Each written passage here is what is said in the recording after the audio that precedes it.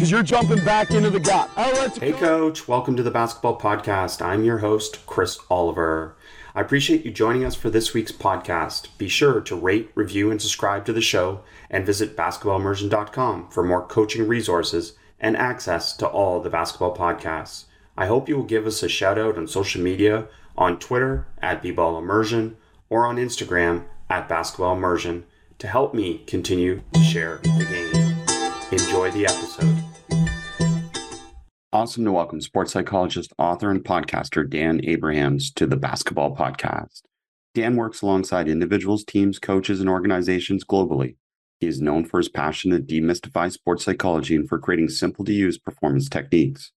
He is the author of 4 best-selling sports psychology books, including Soccer Tough and Golf Tough, and is the founder of both the Dan Abrahams Soccer Academy and the Sports Psych Show podcast. Dan, welcome to the podcast. Hey, I am so super psyched to be here, Chris. Thank you so much for the invite. Well, I followed you long enough on Twitter and definitely listened to your podcast and just tons of great information. So can't wait to talk a little bit more specifically about relating some of those concepts to basketball.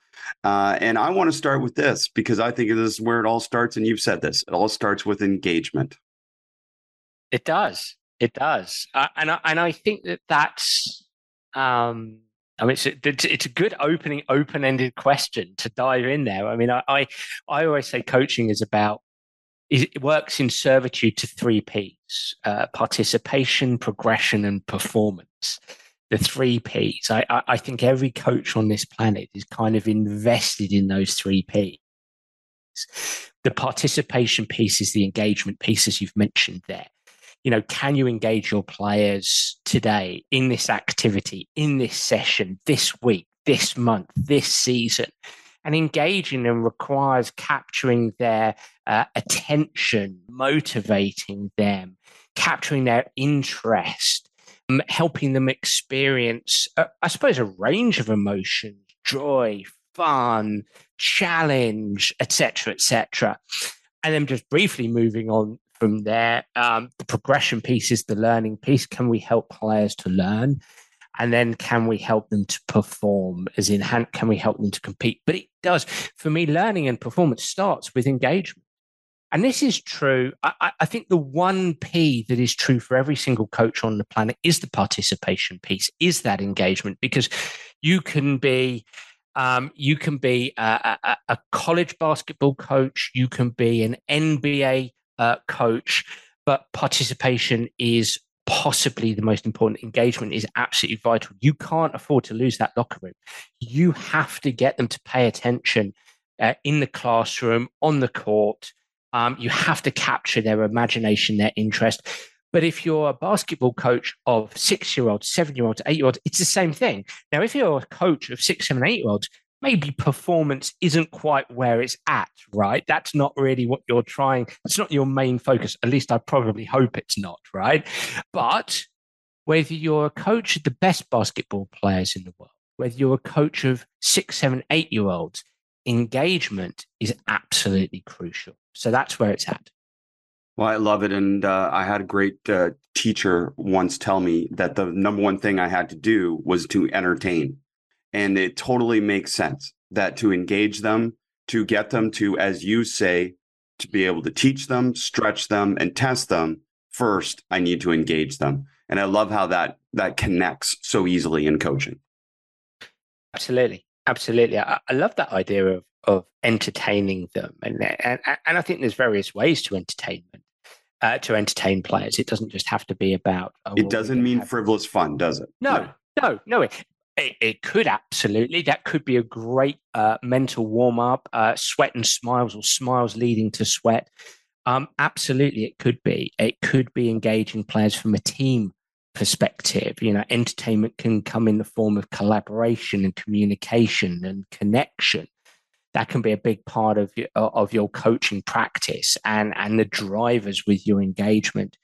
Equally, it could be a case of, we're going to do some pretty serious stuff here. I want you to learn a new play, a new move, a new technique or series of techniques. And so subsequently, I've got to give you a bit of a bit of a learning warm-up here. Now, what that can look like might be a range of things. But again, we've got to engage attention prior to learning, probably. And then equally, might want to engage before a game, before a competitive game, a competitive meet. I love that idea of entertainment. It makes me think, Chris, of coach as facilitator as well. Being in the middle of the court there. And it might be that as a coach, you are an expert of certain things, but it also might be that you're a facilitator of certain things, and you're helping players collaborate, and you're giving players autonomy to work on certain things and work certain things out. So it's coach as facilitator, coach as entertainer, coach as the warmer upper of attention and interest. I think that's absolutely crucial. The reason I start there is because I want to go to some place where I think basketball coaches in particular need to hear some of your expertise. And that's around this concept of performance is not learning and the challenge point framework. And this concept, because we seem to be somewhat obsessed with clean perfection drills. And again, not saying something's wrong with them, but just understand that that's not about stretching them. That's not about learning. That's about, again, perfection. Well, being a sports psychologist, I'm a sports psychologist who takes a broad definition of psychology. I mean, sports psychology is a very interesting one. And I'm going to get round to answering your question, but I want to put in a mini introduction here first, because I think one of the main texts in sports psychology, when you go and do a master's degree or something like that in sports psychology, one of the first books you'll open has 64 chapters. And yeah, exactly. It's extraordinarily broad. And what people don't necessarily realize is the crossovers with coaching science, but also actually skill acquisition. I believe around in the 60s and 70s, and I don't want to talk over my head here, but around the 60s and 70s, separated off from sports psychology. So skill acquisition has its genesis from the discipline of sports psychology. And so as a sports psychologist, because skill acquisition is, there's a lot of theories and there's a lot of controversy out there as to how people learn, especially in sport. And we'll try to not get too mired in the controversies of different skill acquisition theoretical standpoints. But, whether it's, as a sports psychologist, I'm fascinated in cognition. I'm fascinated with memory, what people can hold any given time. How does the brain and the nervous system involve themselves when a player is learning? And there's some great experts on this. And, my understanding is learning isn't performance, because when we throw new information into the mix, when we introduce people to new information, then it becomes challenging for them. They have to slow down. They have to think about what they're doing. And so subsequently, in that situation, we don't necessarily, because we've thrown in this information, new information, because they're slowing down, they're having to think about this a little bit, they're having to embody what we're talking about, what we're introducing to them, or what they're working on themselves. We don't necessarily want to see every activity executed perfectly. I think we need to shift the dial of what excellence is in that situation. And excellence in that situation might be spilled balls. It might be being out of position. It might be losing a challenge. Why? Because there's new information and our brain has to take on board that information. Our bodies have to get used to that new information so we don't perform as well, as effectively. So if you're by the side of the court, you're a coach by the side of the court, and you're observing, and your players are doing everything great, that's fine if you set things up for maintenance of skill. If you're seeing your players do everything okay, just like they're doing a game, and you've set up a game similar to the game, that's great. That means a lot of things will transfer to the game. That's performance. But when you've thrown in new information, then you need to be standing by the side of the court. And if you're witnessing, people are struggling here. Players are struggling a little bit. They've slowed down. They're really thinking. They're 2 steps behind. That player's just dropped a ball where ordinarily he or she might not have done. you're just seeing learning in that instance. That's not a bad thing. So let's be careful as coaches what we demand from players, what we want from players. Ultimately, it comes down to what are your activities for? What are you trying to do in your activity here? Are you trying to help players engage in maintenance or confidence in that way? We might create slightly easier tasks. Are we trying to engage players in a game that we want to transfer onto the court? In that way, we might make the game really specific to what everybody does on the basketball court and make it quite tough. If we want players to learn, then we might strip back quite a bit of information.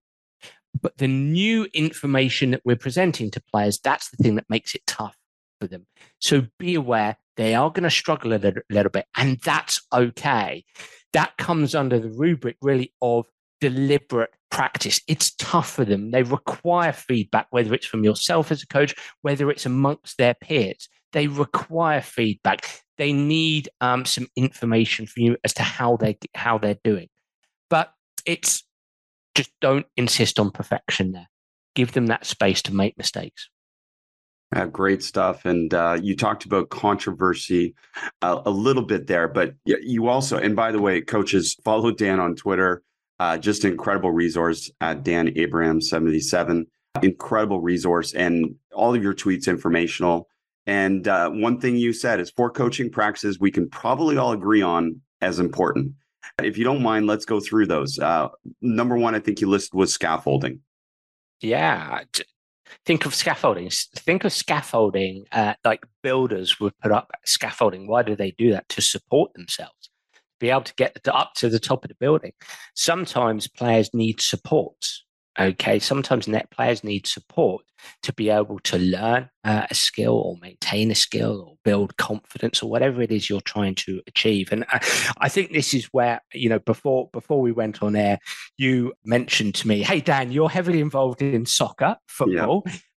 Not so much basketball. So I'll probably have to use some soccer examples here, but perhaps you could come back at me with some basketball ones. But I was actually at a soccer club recently, and there was a player that the coaches wanted me to work with who was lacking a little bit of confidence. It was a striker. Soccer, a striker, hadn't scored for a long time. And so I wanted to scaffold things for that striker. So we started really strict things back because this striker had really lost all confidence. Okay, so rather than going out and let's say a small-sided game with players around him, what we did was we stripped things back. We scaffolded things by saying, right, there's just going to be a keeper, and I'm just going to feed the ball. In fact, I've got one of the coaches to feed the ball to the player. There was still a goalkeeper, so it wasn't, it wasn't an empty net, so it wasn't challenge-less. But the scaffold was that there was no defenders around. It was, here's the ball. It went to the same spot every time. There's a scaffold as well. So there was not a lot of variability. He could take as many touches as he wanted. Scaffold. There wasn't a limitation on the amount of touches. There wasn't a condition or a constraint. And it was just far away, and we did 10 of those. And I think he scored something like 7 or 8 because it was fairly easy for him. So that's an example of a scaffold. We're just supporting that player's confidence in that moment. You can support a player's learning as well. You can support a player's performance. So scaffolding is just supporting. Another example of scaffolding is the amount of feedback you give somebody. So again, when you've taught somebody something new, if you're giving them a lot of feedback, okay. So as a former professional golfer, which I am, and when I used to teach people how to play golf at the beginning, I might give quite a lot of feedback. Okay, I'm not saying I did that all the time, but I might do. That's a form of scaffolding. My voice is accompanying their actions. As the lesson wore on, I would turn down the volume of my feedback. So I would lessen my scaffolding. I would remove my scaffolding because I wanted the player to engage in the action themselves that I was teaching them. So that is an example, a couple of examples of scaffolding. I love this. And this is important for coaches to understand, because one of your other things that is agreed upon in terms of common coaching practice is variability. So this makes it okay to reduce variability to be able to increase comfort and confidence. And I'll give you a basketball example. A simple basketball example, going to both of your examples, is shooting. So instead of doing, say, a 2-on-1 shooting drill where a decision precedes the shot or the pass, so there's some type of extra variable with the perception action coupling, we remove that and we just have the player shoot by themselves. Why would we do that? Those blocked reps over and over? Because again, it builds their comfort and confidence. Hey, listen, you can shoot. I don't know what you're thinking. I mean, obviously your percentages are going to get reduced in a game like shooting drill versus a on-air block shooting drill.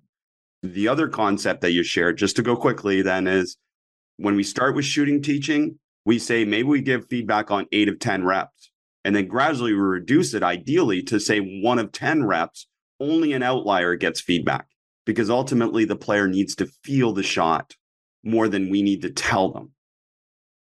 I love that. And as you were speaking there, it made me think of 2 words, specificity and representation, to accompany this idea of variability. And maybe I don't want to get mired into the controversy of the different viewpoints, perhaps the cognitive viewpoint and the ecological viewpoint, because I don't think your listeners would really want to get mired there. But I would say that, again, what we can all agree on is whether it's basketball, soccer, any kind of team invasion sport, there is a great deal of variability when you go and play.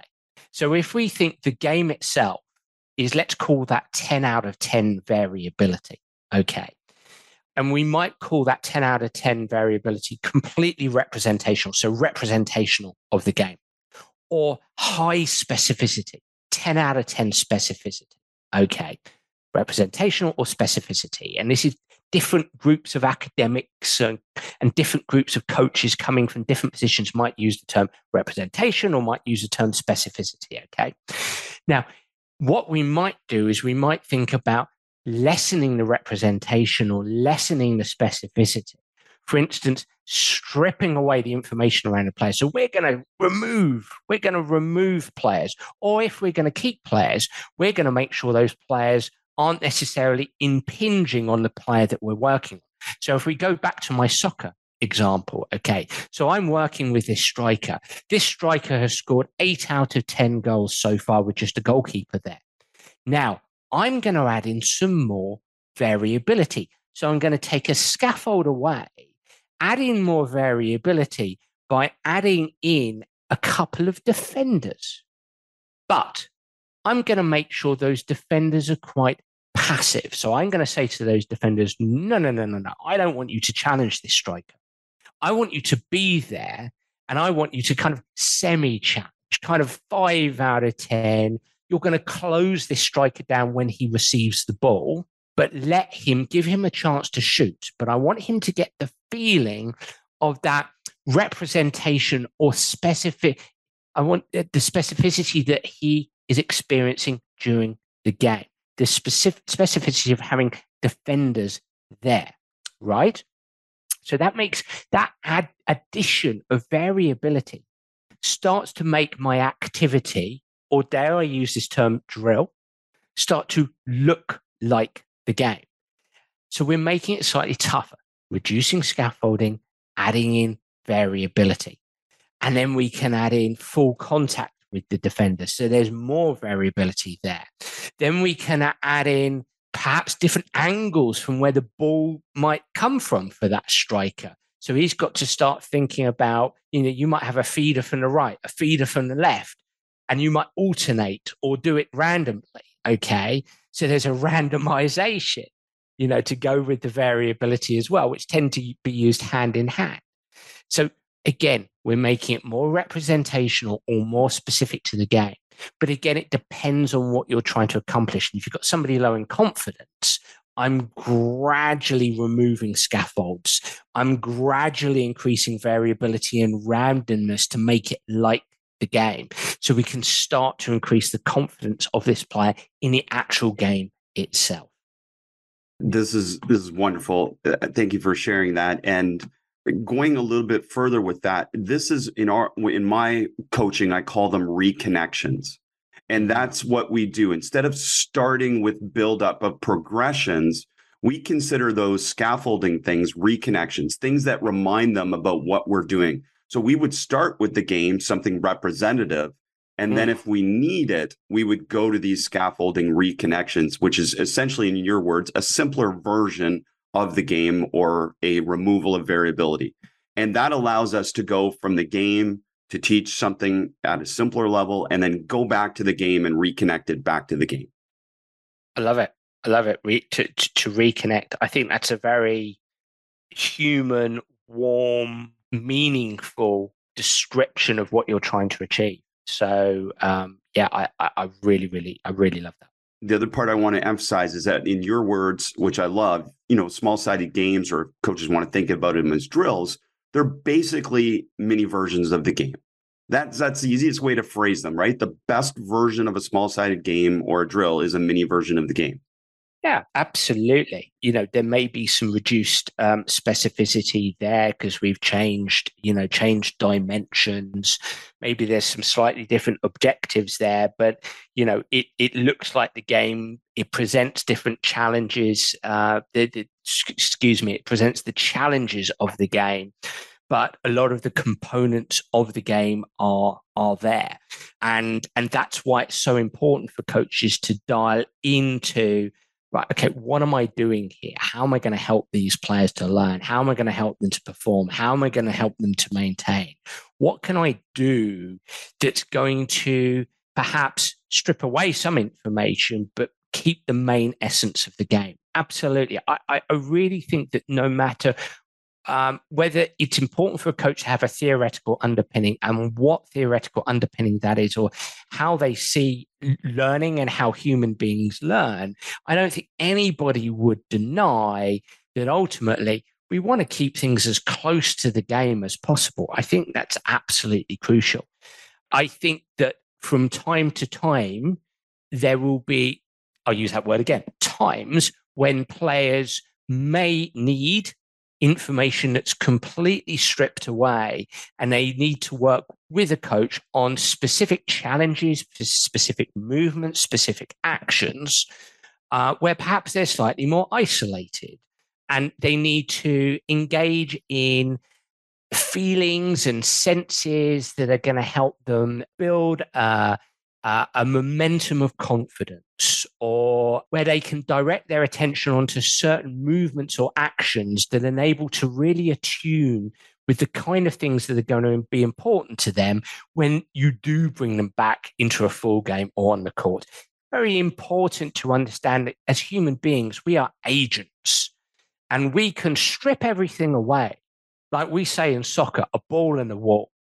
And you must have something similar in basketball. I mean, I see shooting. It could be dribbling on your own. Yeah, it could be shooting. It could be dribbling on your own. It's understanding that as human beings, we are agents. So we can take the experiences that we have on our own, or with one other person, or with a coach.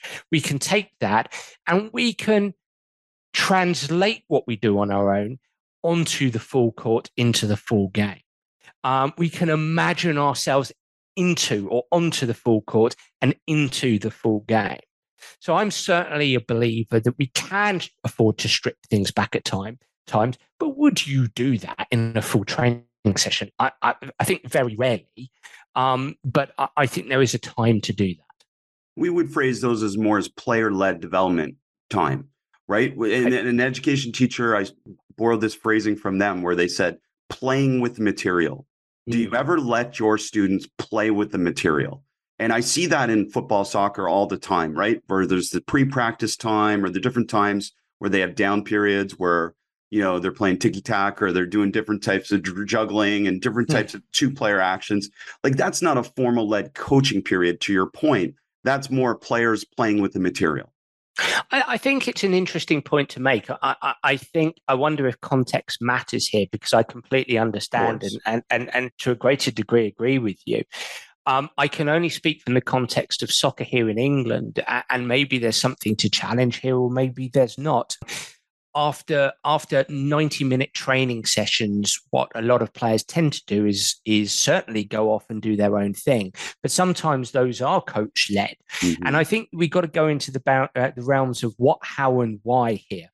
What are we trying to do with the player? How are we trying to do it? And why are we doing it in this way? And it might be, to speak to my example before, where myself and a member of coaching staff actually had to help the player strip things back because that player lacked confidence. So after the 90-minute training session, we took him off with a goalkeeper. And actually that was coach led, because we wanted to help this player understand what we were doing here. We were stripping things back and giving him an opportunity to experience striking the ball into the goal. And then we started to introduce defenders. And that player just didn't necessarily have the capacity to understand, to be able to set that up himself, to work on the scaffolds, to introduce the variability and the randomness himself. So I would say in that situation, all I can speak is to the context in which I work in. Very occasionally, that is done through a coach-led process. As long as there's the what, the how, the why. What am I trying to do? How am I trying to do it? Why am I trying to do it? I think that's the most important thing. I'm glad you did bring that up. That's not a controversy. That is true in basketball as well. These one-on-0 coach-led sessions to build task representation for the player, and certainly isolated shooting practice, teaching them some type of specific dribble move that would be valuable for them, some type of refined some finishing move. That is definitely a part of basketball coaching as well. And again, you see those periods usually pre-practice, post-practice, or specific isolated training periods, right? Coming back, 4 coaching practices we can probably all agree on is important. Scaffolding, variability we've covered. The last 2, just so coaches have the full list, feedback and retrieval. Why don't you start with feedback and talk to us about the importance of that? Feedback. I'm using feedback in a global sense. I'm using it in terms of directive and non-directive instruction, because I think instruction can tend to get a bit of a bad rap, because instruction works synonymously with directive instruction, telling players what to do. And absolutely, there can be a part of that. And there's different ways to do that, whether that's telling a player actually specifically where to go, or how to throw something, or how to kick something. You can do that if that is within your coach philosophy and viewpoint and lens of the world.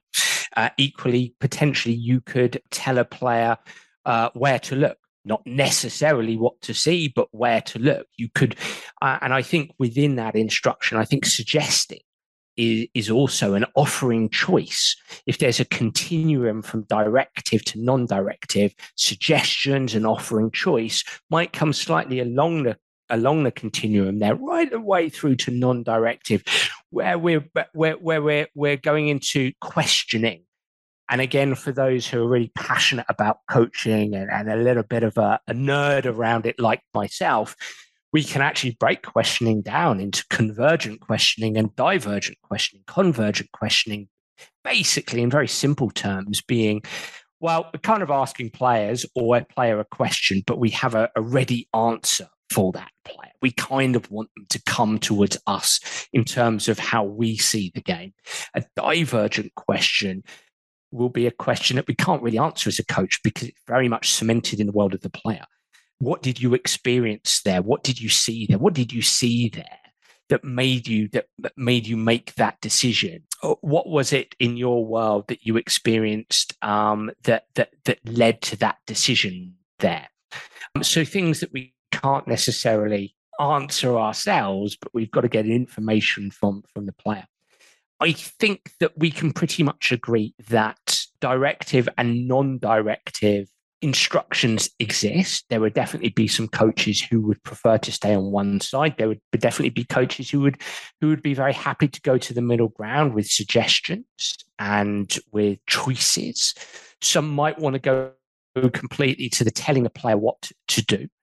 You could probably go towards telling the player what to do while keeping an external focus of attention if we want to get nitty-gritty about an ecological approach. But by and large, feedback is important. right? So when we feedback, I do think we're engaging in instructions, directive and non-directive. And I think that's not too controversial. If we want to get into the granular detail, there's plenty of Twitter debates about what that can look like. But that to me is feedback. And feedback is part of coach behavior. We as coach behaviors, we want to engage in feedback. How are we going to do it? What are we doing? How are we doing it? Why are we doing it in this way? So that to me is feedback. Well, I love it. I love talking about feedback. I love talking about questions. Do you have a feeling or opinion on cold calling with questions versus asking for participation? Both are valuable, but is there one that you feel better in coaching sessions? I think both are value. Yeah, I mean, to speak to your point now, I think both are value. I think it depends. I think it depends what you're trying to do. I think it depends on context. Who am I coaching? When am I coaching? Where am I coaching? What's going on around us? Have I got a game on Saturday that means I've got to get a lot of things aligned very, very quickly, which may still involve cold calling, participative questioning and answering. I just think it depends. I'm not a fan of one or t'other. I just think I think I'm very much pragmatic about this stuff. I think it all exists. Mm-hmm. I think when I engage, I wouldn't necessarily say my main job is coach. I'm not a coach educator as such, as in that I wouldn't say that's my full-time job, but I certainly engage in coach education as a sports psychologist. And I would always be on the sidelines. And my main, when I sit down with the coaches, what are you doing? How are you doing it? And why are you doing it in this way? What other ways are there to do this? How might you engage with those other ways, and why might you on another day do it in another way? So I think it all exists. I think it's just about, for coaches, it's either having a critical friend, a mentor, a coach themselves, a coaching advisor who from the sidelines is going, hey, what, how, why? What, how, why? And as I say, it's being that critical friend from the side. Well, using your sports psychology expertise, I think something that underpins a lot of what you share is, especially in regards to feedback, is ultimately, what does the athlete actually interpret from the feedback? Mm. And I know one of the things you talk about, which I think coaches are starting to learn and value a lot more, is these review sessions. So maybe start with the first, just how do we ensure the athlete interprets what we wanted them to interpret? Or how do we check for that understanding? And then secondly, the value of review sections. Well, I think to a degree, this comes under the fourth coaching factor that we can probably agree on, which is retrieval to a degree. When we've taught somebody something, we probably want to check for understanding. We don't have to, but what we know is that from cognitive psychology is that players are going to forget things quite quickly. That is known, that comes under the rubric of the forgetting curve. And I, as somebody who's passionate about cognitive psychology, would talk about working memory and long-term memory, and how, working memory is a very small and fragile store. And we want to shift information into long-term memory. And so we want to really check for understanding so that players carry on encoding that information so they can remember that information, but possibly more to your point, so that we know that they've understood what we've said, whether that's action-oriented or whether that's information-oriented. So after we've taught, we want to check for understanding.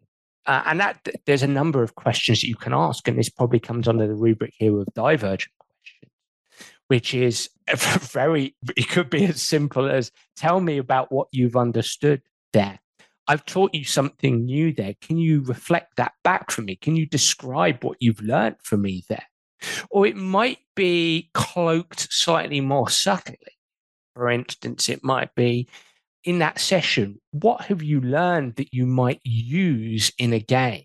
Or in that session, the things that we did, is there a player out there who does that really well? Describe for me what he or she does really, really well. And I think that they're slightly cloaked questions, whereby we're not overtly saying, hey, what did I teach you there? it's just getting players to recall what they did during the session in order for them to retrieve that, to rehearse it, to repeat it, and subsequently remember it. In my world, it's about remembering it. And so that's what I would get players to do. Now, obviously, if it was more action oriented, given the opportunity, we might get them to engage in that action again. So we might check for understanding from a verbal perspective. We might test for understanding from a task or an activity perspective. So we might have a group of players learn something new. Then we might take them away, do something different with them, get them to do a completely different task, bring them back and get there, and then test what they've learned in the previous task. We might test them with a new activity. And that's essentially engaging them in spacing, in something called spacing. So we teach them, we take them away, get them to do a new task, bring them back to the previous task with the things that we've previously taught them, and they've got to engage in that activity again. And we're testing their understanding. Can they do the activity again? Can they engage in the actions again? Can they remember what to do? And that process of forgetting and then remembering strengthens the encoding process. It strengthens that activity across their neuronal pathways, across their nervous system, and gives them a better chance to remember those actions or that information over time.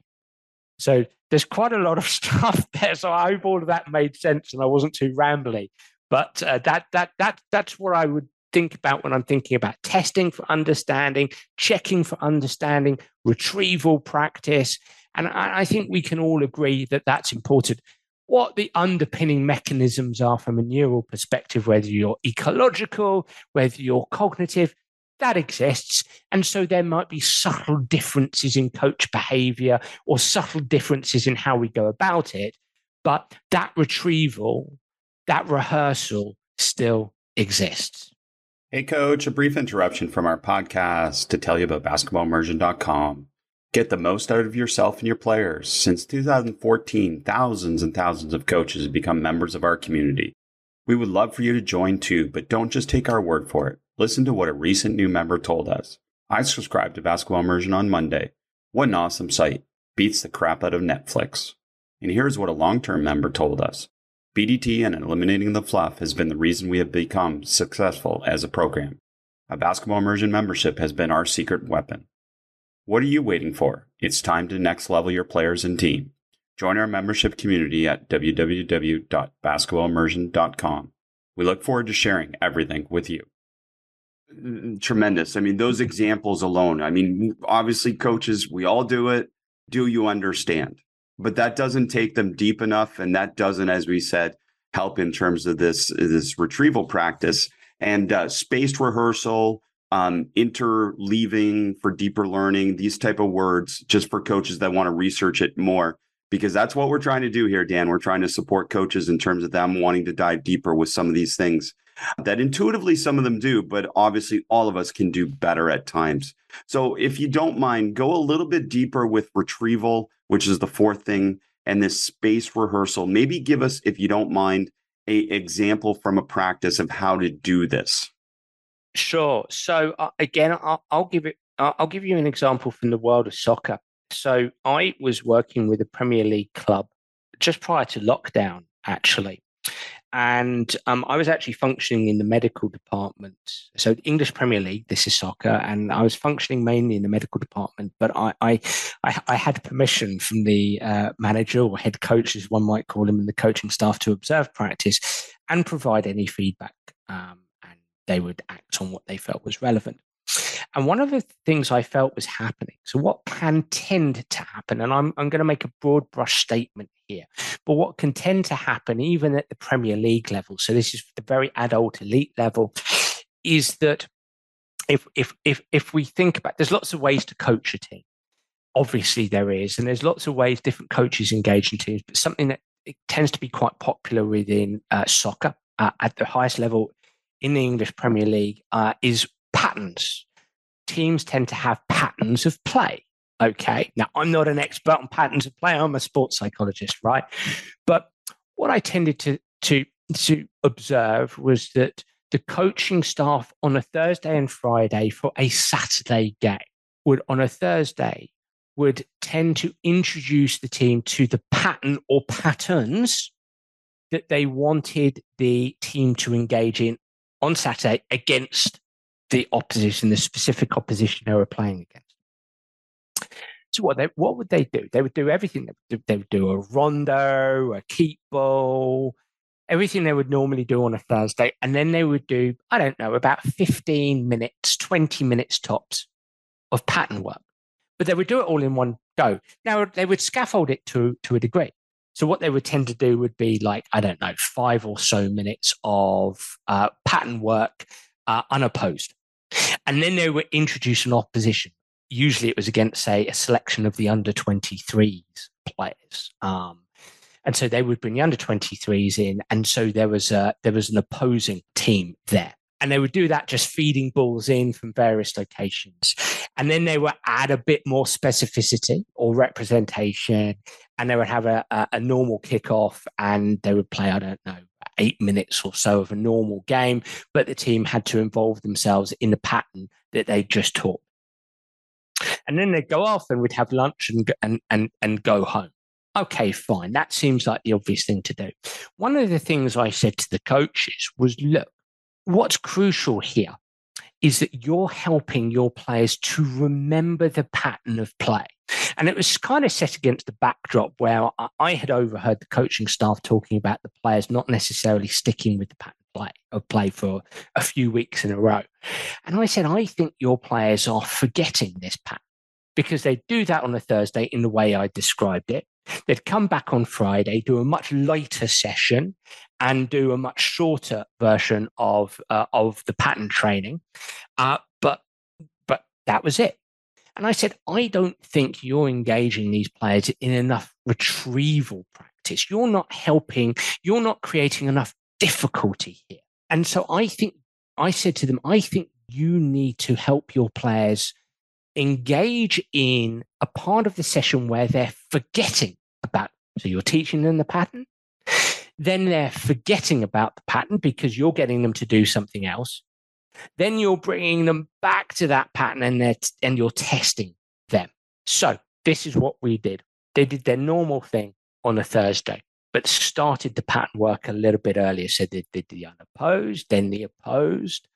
And then they took them away and they did a keep ball game, I think it was.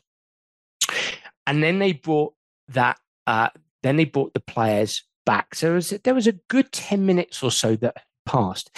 And then they set up a situation. And I don't know what that situation was because I'm not an expert on this, but they set up a situation, a circumstance where the players had to remember certain things about that pattern of play related to the responsibilities in their role. They tested them. They put them under a bit of pressure. And what they found was that those players really struggled. They really had to think hard. So we almost come back to that learning situation that we spoke about at the beginning of this conversation.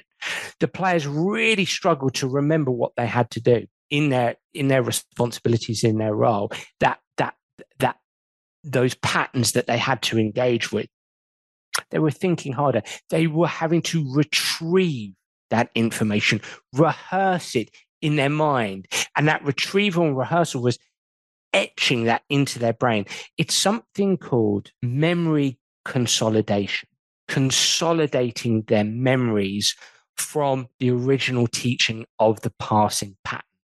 And what we believe at the neuronal level, what's happening is something called a potentiation. So when players are coming back after doing the keep ball, they're coming back, they're given a challenge related to the passing pattern activity. They're retrieving that information. They're having to rehearse it. They're having to really think about it while they're engaging in that challenge, in that difficulty. And so that those brain pathways are really firing there. It's not easy for them. They're firing and they're cementing those neuronal pathways in their brain related to the specific passing pattern that they've been taught or the specific game patterns that they've been taught. When they came off that activity, that challenging activity, I had the coaches test their understanding further. So actually vocally ask them questions about what they just experienced, gave them verbal scenarios that they had to go through and talk about together in small groups. Again, so they're having to retrieve, rehearse, brainstorm, consider that passing activity or passing pattern in certain given situations that they might experience at the weekend in their actual game. So there was a lot of challenge there. There was spacing, there were difficulties, and so players would constantly have to try to retrieve the information, the passing patterns, the information that they'd learned, and it was etched into their mind in a better way. Whether coaches felt that made a big difference on game day, I was told that it did. That players reported back that they felt that they remembered those passing patterns better on game day than they had previously, just because they had found it more challenging. And so they had to encode them deeper. They were retrieving that information more and more. And so, yeah, hopefully that gives you some idea of what that looks like in a slightly deeper manner.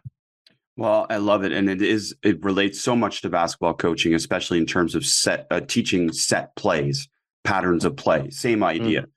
Coaches teach a lot of patterns of play, and often they'll teach them in blocks and then expect them to be able to apply it, as opposed to, as you say, spacing it in terms of the rehearsal so that they are on the verge of forgetting it and then have to retrieve it and remember it again, which leads to this permanence. And I think it was an awesome example to be able to connect that. And then I just want to say one other thing, memory consolidation, your post on that about connecting that to water breaks can you go through that quickly? Because I thought that was really good practical example of how to do memory consolidation and make water breaks more practical. Yeah. And you know, in many respects today, I mean, a lot of what we're talking about comes under the idea from a couple of incredible cognitive psychologists, Bjork and Bjork, Robert Bjork and Elizabeth Bjork, based out in California. They're experts on learning and memory.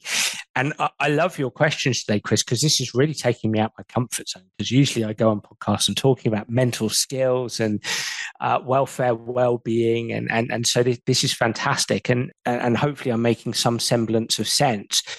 And when I do these threads on Twitter, in many respects, it's me teaching me. You know, I'm writing stuff to try to learn this stuff. And if I come back to taking a broad definition of psychology, and please take this in the way that I'm meant to, I'm trying to get this across. Yeah. There's not many sports psychologists who are that engaged in learning design. Well, keep doing it, Dan, because it's helping all of us.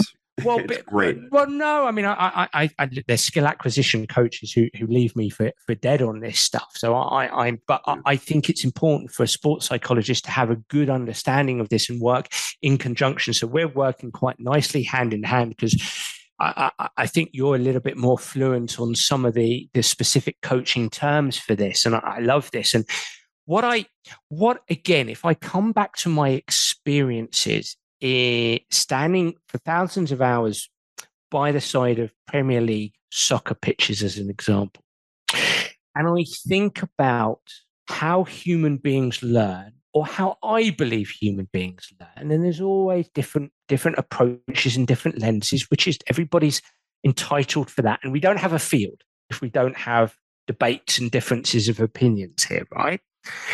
I very much believe in this idea of working memory and long-term memory, and we've got to really help players strive to remember things. And if we've just taught players something in an activity like we've just described, then we have to give players an opportunity for memory consolidation to remember, because we forget very quickly. Now, one thing you notice, no matter the sport, but I noticed this in soccer was that, hey, players are taking physical breaks, understandably so, to go and have some water, to go and chill out, have some water. And what are they doing there? They're having a physical rest, and often they're having a mental rest. Now, sometimes having a mental rest is a really important thing to do because, sessions tend to be intense, and maybe often that's the right thing to do. But I've often felt that when there's been a heavy cognitive load of teaching or instruction, whether that's coaches teaching players different responsibilities related to different principles of play, related to their game model, or something akin to those things, I've felt that those water breaks have been wasted opportunities for players to engage in memory consolidation, as in this retrieval practice. As in, players have been taught a few things, their working memories have been stretched, and now players just walk off, have something to drink, chat about what they did at the weekend, what they're going to be doing in the afternoon, whatever it is, chat about their studies if they're college players. And it's nothing to do with what they've just experienced or what they've just learned in the activity that they've just been engaged with.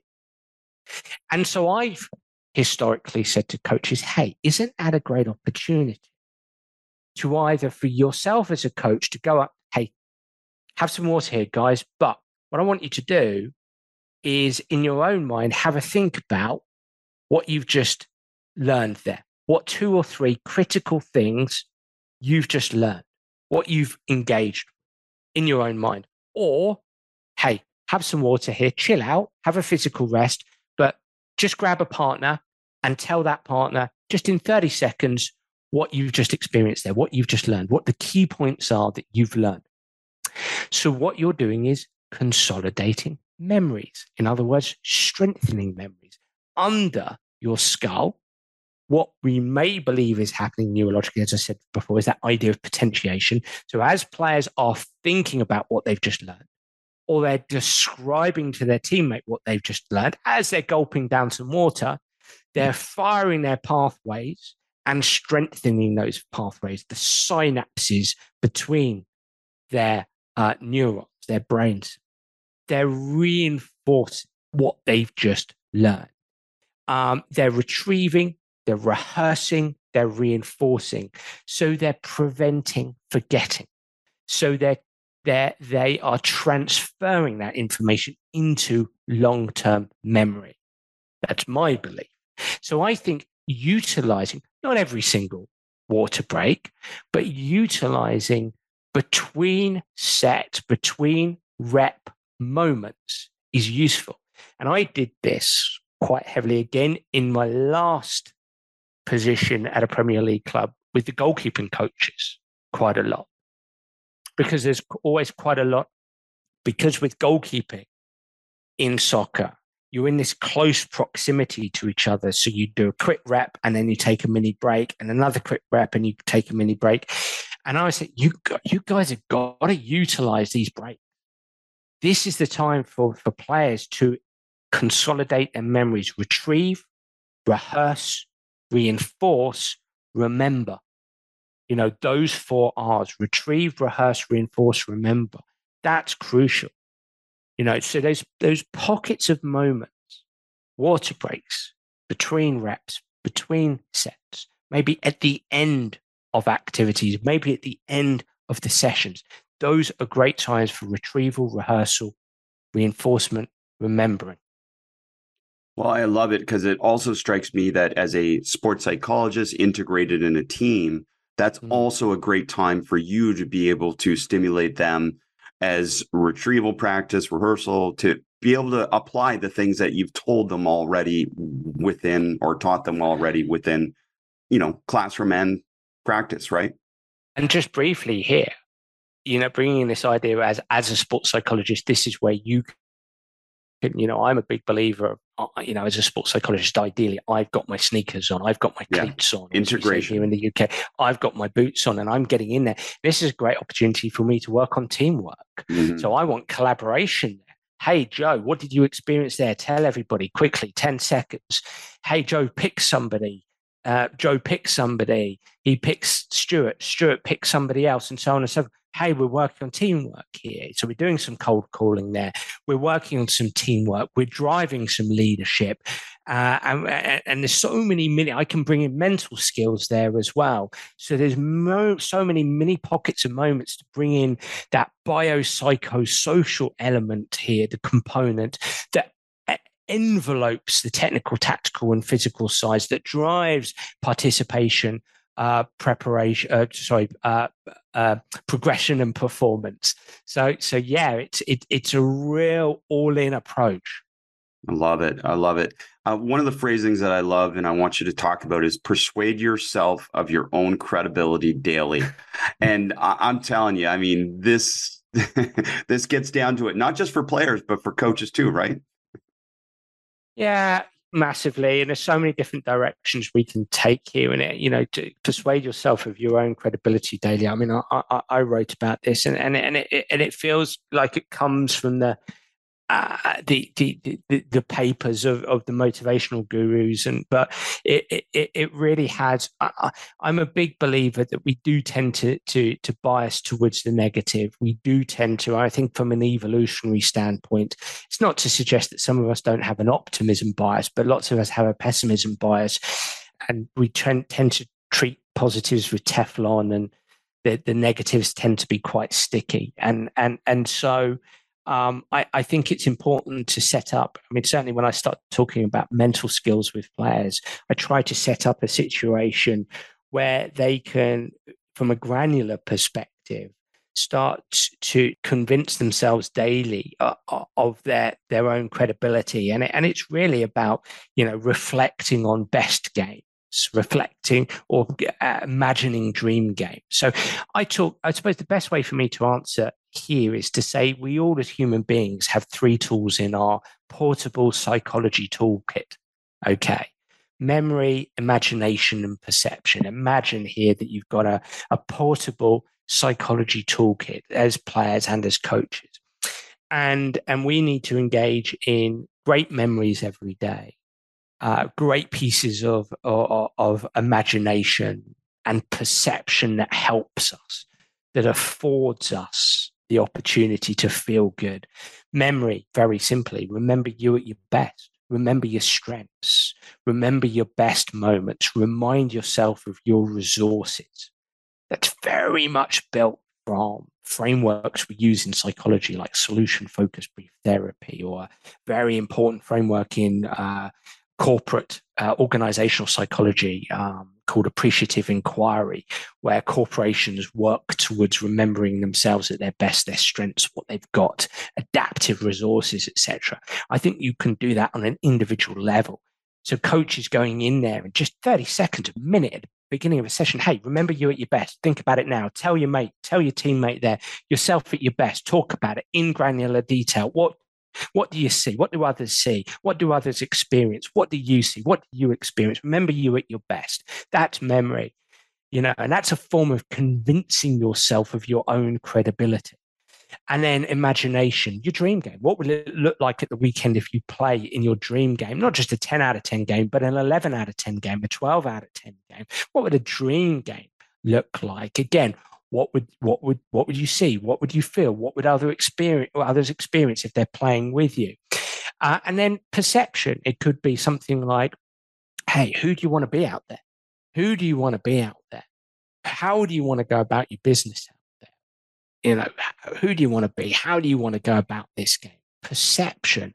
What would it look like here if it all goes well? What would it look like if it all goes well? What is working? What is good right now? What is strong right now? What do you have right now? So those kind of things, memory, imagination, and perception. And I'll give you another quick tool here that you can use. One of the most powerful tools, and something I tweet about all the time, is scaling. And this works in line with perception. On a scale of 1 to 10, if you're a coach out there listening in, you've got a player who's low in confidence, right? And you say to them, hey, give me a mark out of 10, from 1 to 10, with 10 being you're as confident as you can possibly be, 1 being you're not confident at all. Where are you now? And that player probably says, oh, coach, I'm feeling down right now. I'm about 5 out of 10. You can change the perception immediately by saying, great, 5 out of 10. Why so high? What's good at the moment? Why 5? Why not 4? What's working? And so you're just changing their perception of that situation from, oh, wow, I'm 5 out of 10. Woe is me. Everything is wrong to, okay, 5 out of 10. What is good? Why am I not at 3? What is working right now? How am I doing well in practice? And then starting to talk about what 6 out of 10 looks like, what 7 out of 10 looks like. Because what you find when somebody is low in confidence is the thick language is down the bottom. It's like everything is woe is me. The thin language is about what's good. And we want to turn that around. We want to make our sentences, our phrases, our every part of our language around what's good, what's strong, what's working, and then what does 6 or 7 out of 10 look like? What am I doing? How am I going about things? So memory, imagination, perception, those are 3 tools you can use to persuade yourself of your credibility every day. I love this. Thank you. And the scaling I wanted to get to, and as you say, it strips away emotion, which I love. And is that as simple as like we could do it in a group setting, or do we partner them and do them in partners, or is this a coach to player conversation, or all of the above? Hey, look, you could go crazy with this. You really can. You could teach players how to use it because it really is quite a simple tool. I would say begin at the beginning, and I think that scaling is something that's heavily used in solution-focused brief therapy and motivational interviewing.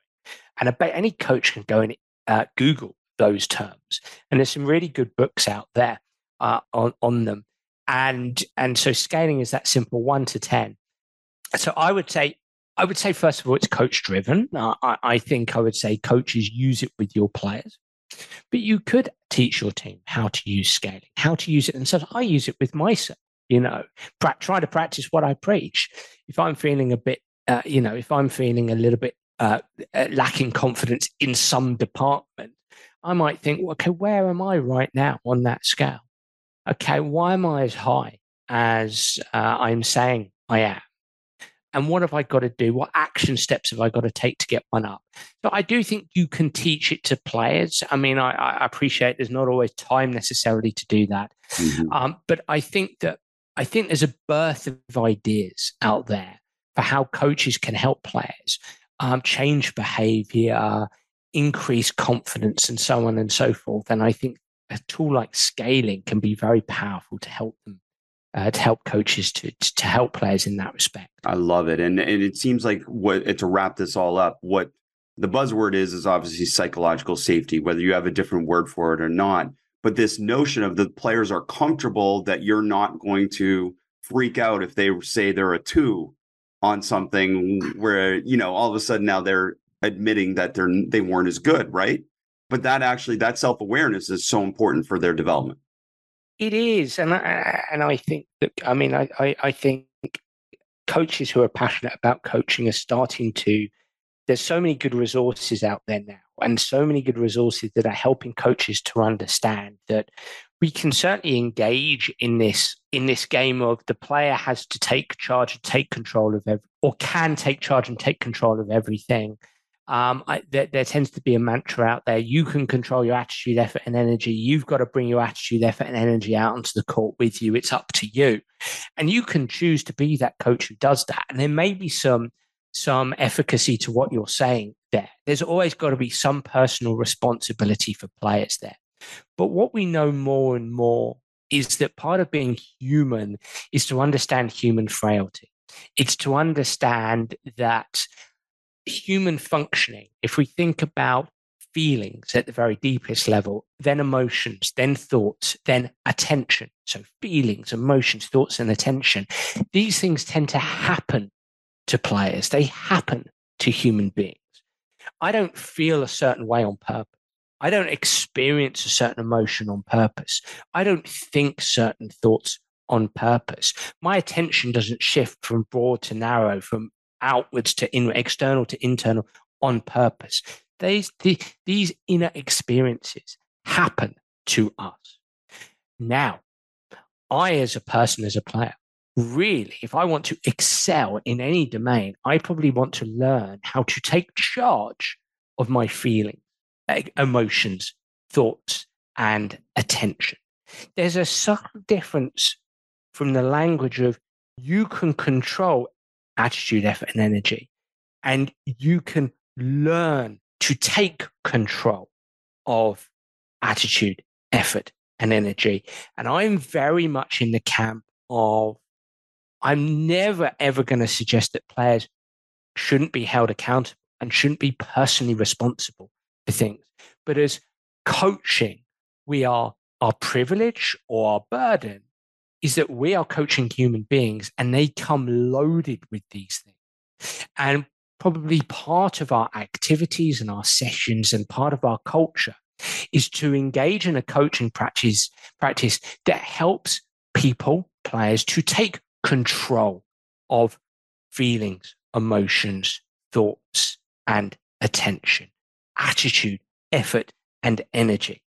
And we can do this, as I've said, with the activities, with our coach behaviors in our activities, in our sessions. We can do this with the skills, the mental techniques we introduce to players. That's all got to be thrown in. And I'm answering you in this way, in this long-winded way, because ultimately, if we are going to use scaling, we have to create a position whereby players feel comfortable to say, hey, coach, yeah, I'm down at 3 here.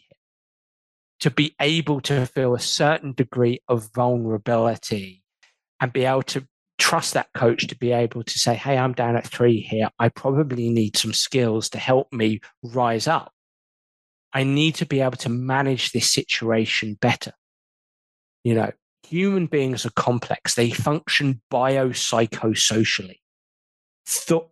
Feelings, emotions, thoughts, attention are influenced biopsychosocially. Who are we to assume that somebody comes to our coaching practice and that person has been shown how the stepping stones to have resilient moments? Who are we to assume that somebody comes from a social environment that means that they've learned that turning up on time or turning up 10 minutes early is essential? And they come from an environment that enables them to do so. And they're not encircled by life's challenges that makes it tough for them to arrive 10 minutes early. Who are we to assume that people have so much grasp over these powerful internal sensations that they can just turn up and suddenly they're paying attention to everything that we do. And they're suddenly really, really competitive. And they have the skill of learning down pat. I'm really, really sorry. But you can't just make assumptions there. And you can't start saying, hey, man, it's up to you. It's up to you. You've got to bring this. It's not up to me. Now, the final thing to say here is this comes under potentially the rubric of perception of control and locus of control. Locus of control is this, not locust, but locus. Locus of control. Locus is in direction. Are we internal or are we external? And I always say, the best environment we could possibly have is when coaches have an internal locus of control. So they see themselves responsible for developing skill in a player, technically, tactically, physically, mentally, emotionally. And then we've got an environment where we're so good at coaching that we've helped upskill players so that players believe that they are in control of the technical, tactical, physical, mental, emotional sides of the game as well. We're all responsible. We're all in charge. We're all in control. It's a collaboration. That doesn't mean the coaches might hierarchically sit slightly higher up, but there's a collaboration there. There's less of a threat. We're working together. We're all in. We're holding each other accountable. We're co-creating solutions. It doesn't mean the coach isn't an expert and providing expertise, but we're co-creating and we're working together on this. I think that's a very powerful position to be in. And I would say to your audience, it's a tough place to get to, but it's perhaps the divine elixir. That's the place we want to get to. It's just tremendous stuff. I mean, you can tell, coaches, why I love following Dan and why I love learning from him. You mentioned good resources. You're a part of that. Soccer Tough, Soccer Tough 2, Soccer Brain, Golf Tough. And then, of course, I think it's just a tremendous resource is the Sports Psych podcast, Sports Psych Show podcast. If you aren't listening to that, just tremendous. You can hear Dan's thoughts with the other experts from around the world, and it's just tremendous. So thank you so much for sharing all that and for sharing with us as well. Hey, it's been an honor and delight, Chris. Thank you so much. You've taken me out of my comfort zone today. So hopefully coaches have got something out of that. Came a bit more into my comfort zone towards the end as we started to be more traditionally psychologically based. But I love it, and I appreciate your support for the podcast and all my work. And I'd love to come back on the show at some time in the future. So thank you so much. Coach, thanks for listening to the Basketball Podcast. We appreciate your ongoing support. Please consider going to basketballimmersion.com and immersionvideos.com to check out all the products we have to offer. We appreciate your support and we look forward to continuing to share the game with you.